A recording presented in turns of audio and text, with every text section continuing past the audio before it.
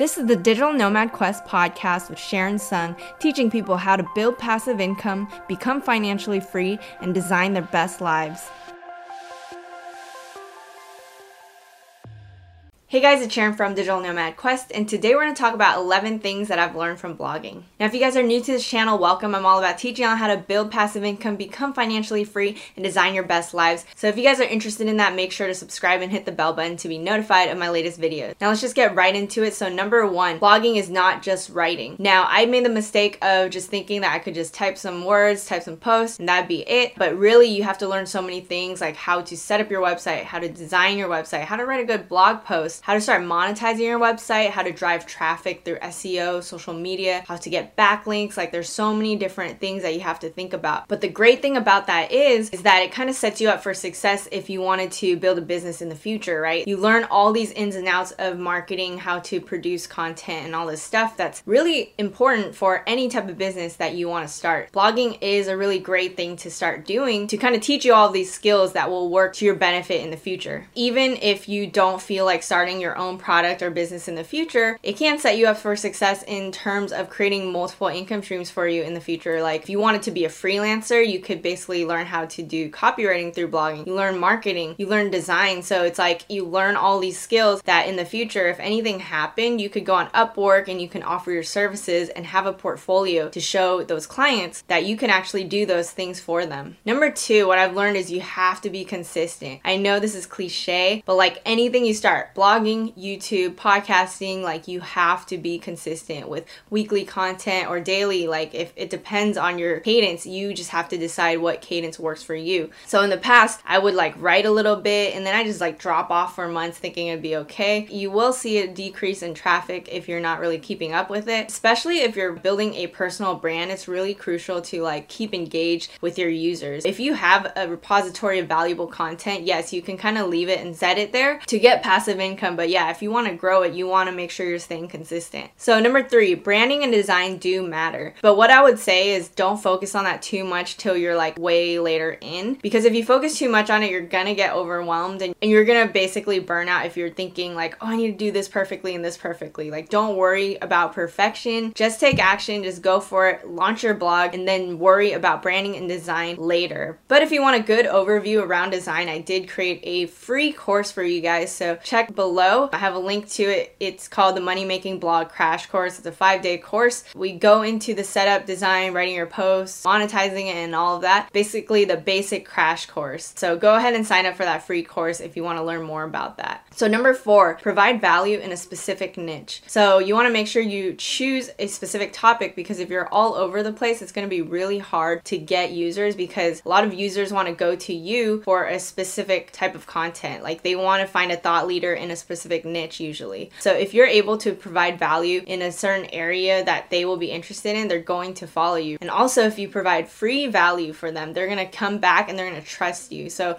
you're wanting to maintain and build that trust so that if you do offer services or products or whatever, they're going to trust you enough to buy those products and buy the products that you recommend. So it's important to make sure that every blog post you create, every free opt-in provides value. So another thing is you want to provide free printables and stuff like that where they can sign up with their email to get it. So that brings me to my next point, number five, collect emails. It's very important to collect emails and grow your email list, because you know, one day maybe something's going to happen and you might lose your whole website or lose your YouTube channel or whatever, right? And you want to make sure that you are still collecting your emails so that you still have a way to contact your users. So as you're collecting these emails, you won't have to worry as much if anything goes down, because you have your user base and you can kind of grow your brand all over again if you needed to. So in order to collect those emails, you want to make sure you provide free opt-ins for them so that they want to sign up for your email newsletter. It's very hard to get people to sign up just to follow your updates, but it's easier when you're giving them something of value. They're like, oh, like she's presenting a lot of great material, I want to keep following along. So it's like a little teaser of what they're going to get, and then you can keep providing them good value. And that way you'll have an engaged user base for when you have your course launch or whatever product launch, you will have them to kind of support you. Now, if you want to do email marketing the right way, I definitely advise you to use ConvertKit. So I use ConvertKit to design all my email sequences and funnels and things like that. I'm excited to go over all of those things in future videos where we're going to talk all about email marketing because it's very crucial to build your business. So go ahead and check that link below for ConvertKit. Number 6, it's important to get backlinks. So I didn't really think about this before, but the way SEO works is that the more backlinks you get, the more it helps with your link juice. So basically your site becomes more powerful if you have really relevant links or powerful links that link back to you. So if you get sources that are huge, or if you get other blogs that are similar to your website, then basically those links will be very powerful for your website. Think of like Google search as like a spider web type of thing, where the more sites that are connected to you, the more interconnected you are into like the spider web, where Google will be able to crawl your website better. Sources are linking to you, which basically means that you are a trusted source usually. But when you're building links, make sure you don't game the system. You're not buying backlinks because that usually can penalize you and like screw you over. So always do it the more organic way. I'll teach more ideas on how to build backlinks in a future video. Number 7, you want to be everywhere. So Pat Flynn talks about it where, you know, you want to make sure you are everywhere with like YouTube, podcasts, blogging, or whatever, or even social media. You want to find some platforms that resonate with you, that you are able to make consistent content on multiple platforms, because people consume content in different ways. I talked about this before, but like some people learn better with audio, some people learn better with visuals. So you want to be everywhere and kind of link back to yourself.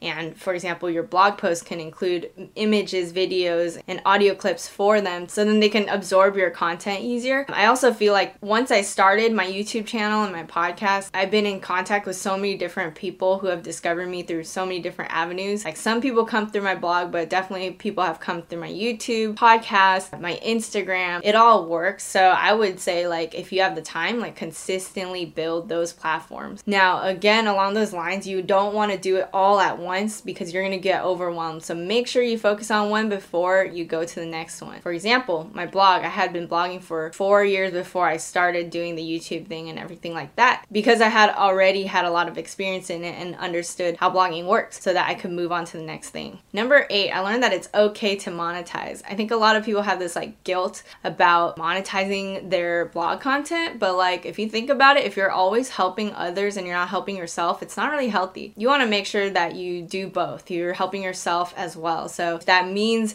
monetizing your blog, then that's great, because I think people who get value from you will want to support you and want to help you continue make content. So it's okay to monetize. Number 9, it's important to engage with your users. So when people comment on your blog post, reply back. And that means on every platform that you're on, right? Make sure you're engaging with your users so that they want to come back to you. You gotta think about it as you don't want a one touch and then they leave type of thing. You want to make sure they keep coming back, because it's important to have those customers that are like your super fans that are going to keep following you and keep supporting you. So make sure to engage with your users. Number 10, I learned that you should write long posts, because before I used to write kind of like a few hundred words and think that was okay, but usually, honestly, it's better to write over 2,000 words actually. Because the blogging world is very saturated, you need to figure out how to stand out, and that may mean writing more comprehensive posts and, you know, delivering value where you go above and beyond. So if you're talking about how to build a YouTube channel, you might not just like go into how to start one and just like sign up for an account. You're going to go into like how to start it, how to design your banner image, how to do your YouTube thumbnails, how to create the best videos, how to do keyword research. Like you might go into all of those things as like a comprehensive guide. And usually that's going to do a lot better than kind of writing a little blurb about like how to set up your account or something like that. So you want to go more in depth and go above and beyond, where people are going to share your blog post multiple times. And then number 11, this is the last point, make sure to understand that it is a long game. You want to go into it with that expectation in mind, because a lot of people just go into it thinking, oh my god, this is fun,